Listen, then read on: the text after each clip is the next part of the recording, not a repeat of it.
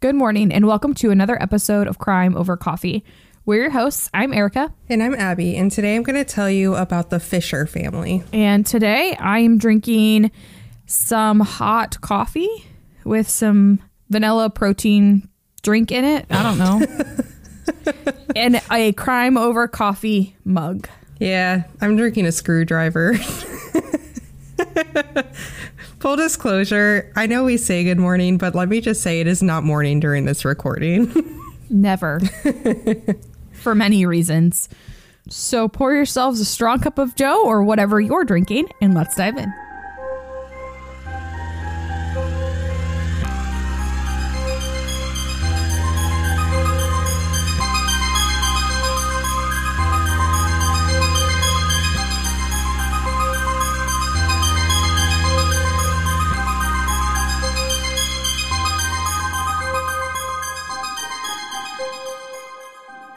We will continue on with our content for this week's episode shortly, but first we wanted to take a moment to let you know about an opportunity to listen to even more Crime Over Coffee content.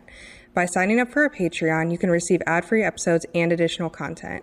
To check out this opportunity and sign up for the Crime Over Coffee Patreon, visit www.patreon.com/crimeovercoffeepod.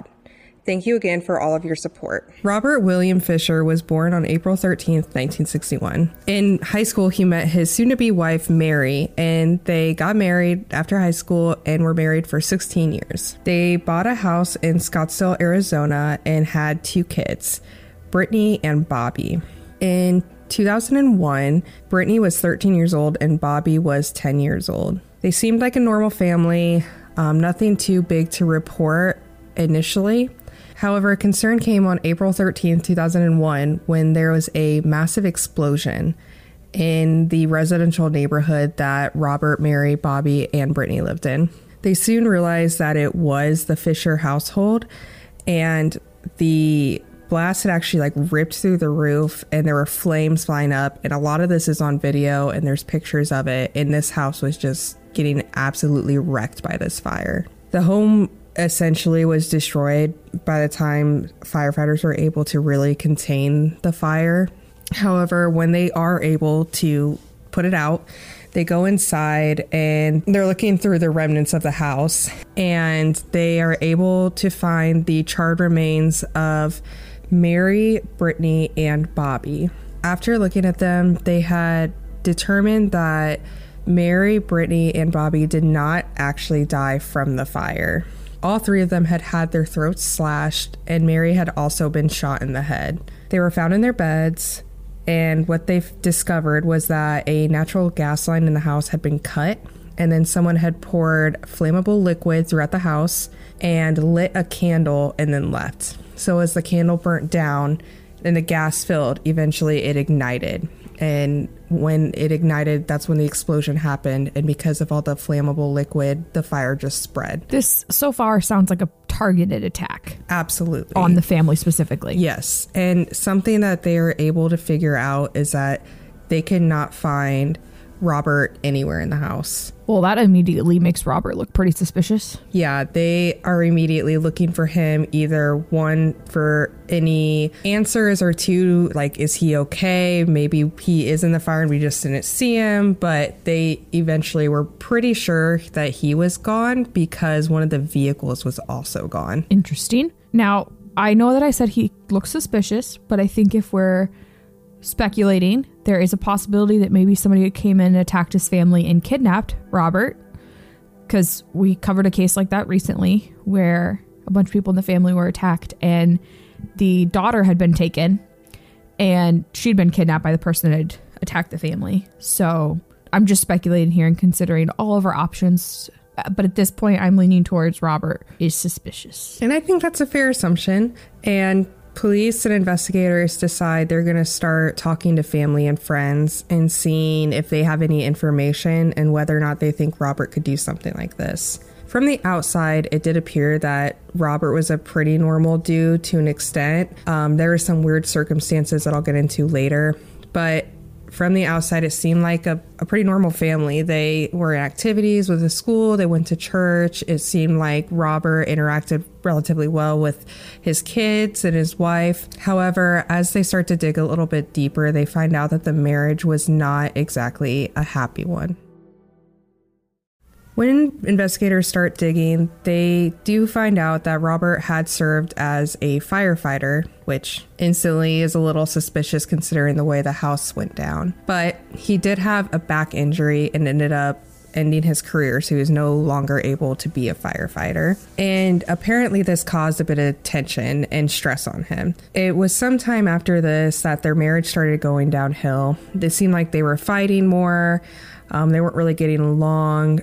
There was reports of neighbors hearing them fighting. Even the night before the explosion, neighbors reported hearing Mary and Robert in a loud, heated argument.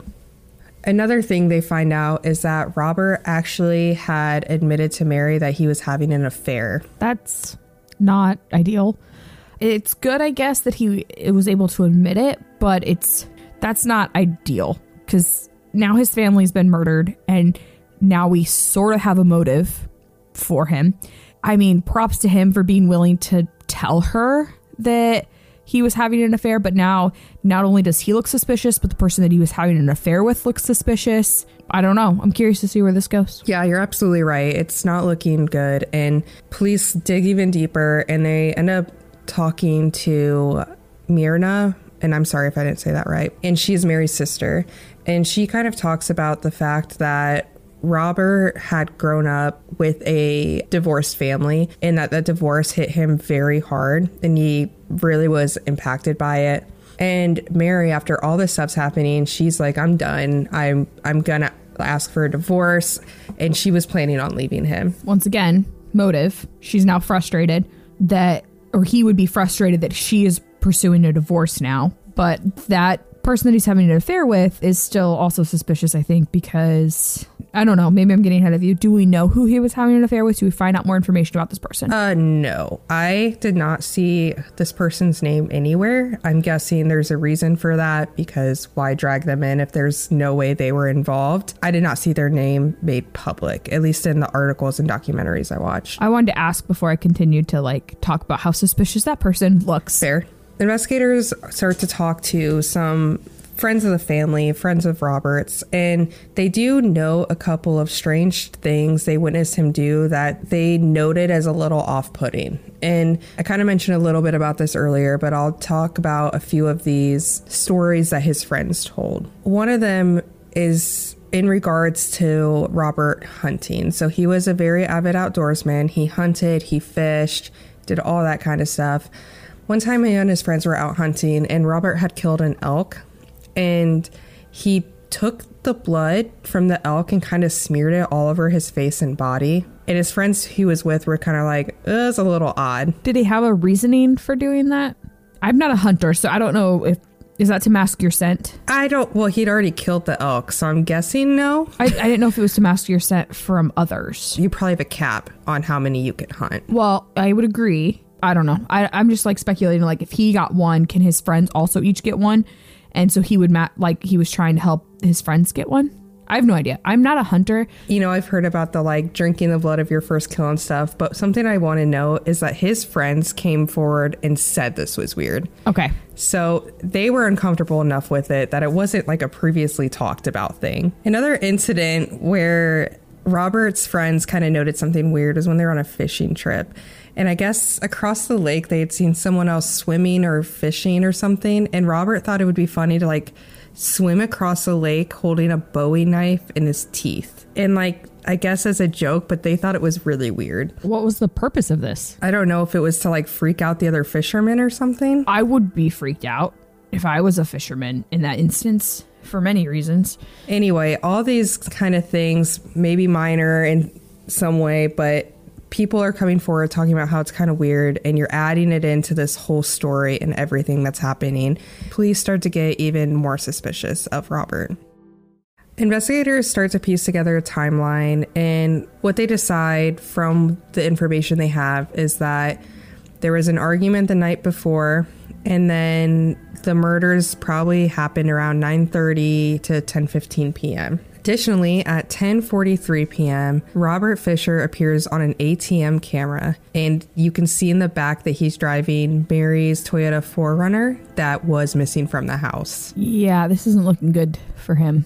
I mean, it is looking good for investigators because I think they're about to solve a case. Right, but it is all signs pointing to Robert at this point. Apparently, the family also attended a hunting safety class and shopped for camping-related supplies, like the night before all this went down. Were they planning a family trip? Not that I know of. They're an outdoorsy family, so I guess you could attribute it to that, but it also looks suspicious that he's buying supplies and then takes off after his family is murdered. And that's the thing. At this point, they know that Robert's alive and his whole family's been murdered. So that just makes them suspicious in and of itself, regardless of any other factor. Mm-hmm. The fact that his family is now murdered and he's like, oh, well, I'm just gonna go on this previously planned hunting trip by myself. Yeah, if it was even a previous plan. I mean, no one said anything about it, but who knows? Nothing happens until about 10 days later. Authorities find the abandoned Toyota 4Runner along with Robert Fisher's dog about 90 miles northeast of Phoenix. And they find it kind of like in the woods, and it was actually near one of his favorite hunting areas. When they look at the vehicle, they say it was pretty clean. There's no dust on it, and it was under pine trees, and there were very few pine tree needles on the car, so they believe that it had been placed there within 24 hours of the discovery. And the dog was just kind of running around the outside of the vehicle. Investigators were pretty sure, or thinking at least, that potentially Robert kind of took off and was hiding out in the caves. They start to look around. It's a pretty mountainous area, and they look for days. They bring in a bunch of people in and to search, and they don't find him anywhere. And they end up, I've seen this case pop up a few times, but the biggest reason I know about it is because for a very long time, Robert William Fisher was on the 10 most wanted list put on by the FBI. And any of you who are longtime listeners might know that I grew up watching America's Most Wanted, and for whatever reason, this has always fascinated me. And of course, John Walsh being involved, I'm a big fan of his. He actually popped up again on an episode of The Hunt that I was watching, which is hosted by John Walsh, a few weeks ago.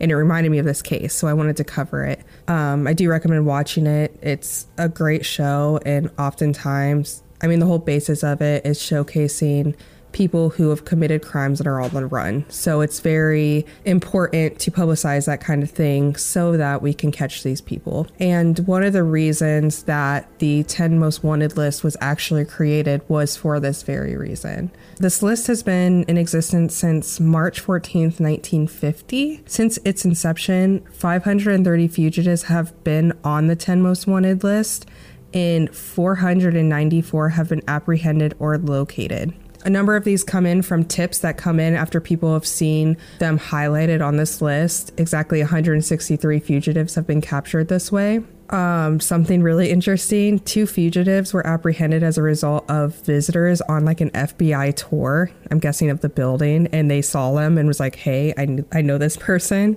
I did cover this one a while ago. The oldest person that was ever placed on the list was 80-year-old Eugene Palmer. He was added in May of 2019. I don't believe he's on there anymore, but don't quote me on that. The big reason for being on this list is to capture these fugitives, and they have kind of a criteria that they use. And this has to do with how likely it would be that the fugitive could be caught as a result of this list if they have a lengthy record of committing serious crimes and they believe they're going to be a danger to society. And those are the biggies. But sometimes they get removed from the list, and this can happen if they're captured, obviously, if the federal charges are dismissed, or if they no longer kind of fit this criteria. Back to our story, Robert Fish was added on this on June 29, 2002. And he was on this until 2021. And what had happened is they decided to remove him because while he's still at large, they didn't believe that he still fit the criteria. It seemed like that a lot of publicity for his case had already been put out, and it hadn't resulted in him being found. And additionally, they weren't sure if he was really fitting the criteria of a continued danger at this point. From what they know, he hadn't engaged in any more illegal activities since the murder of his family. I have to say I'm impressed that over all this time, it's remained 10. That they've never felt like they needed to increase that number to anything else, and they've been able to move people off. But it's never gotten to a point where they're like, we can't take somebody off, but we really need to put this person on. I will say they do have the 10 most wanted, but they do have more on like a secondary list. Yeah. So you guys can definitely go check that out as well. Now, an interview with Detective John Heiselman, who is with the Scottsdale Police, who was involved in Robert Fisher's case in 2021 when he was removed from the list, was talking about this. And he kind of was like, it's fine by me. It doesn't really change anything.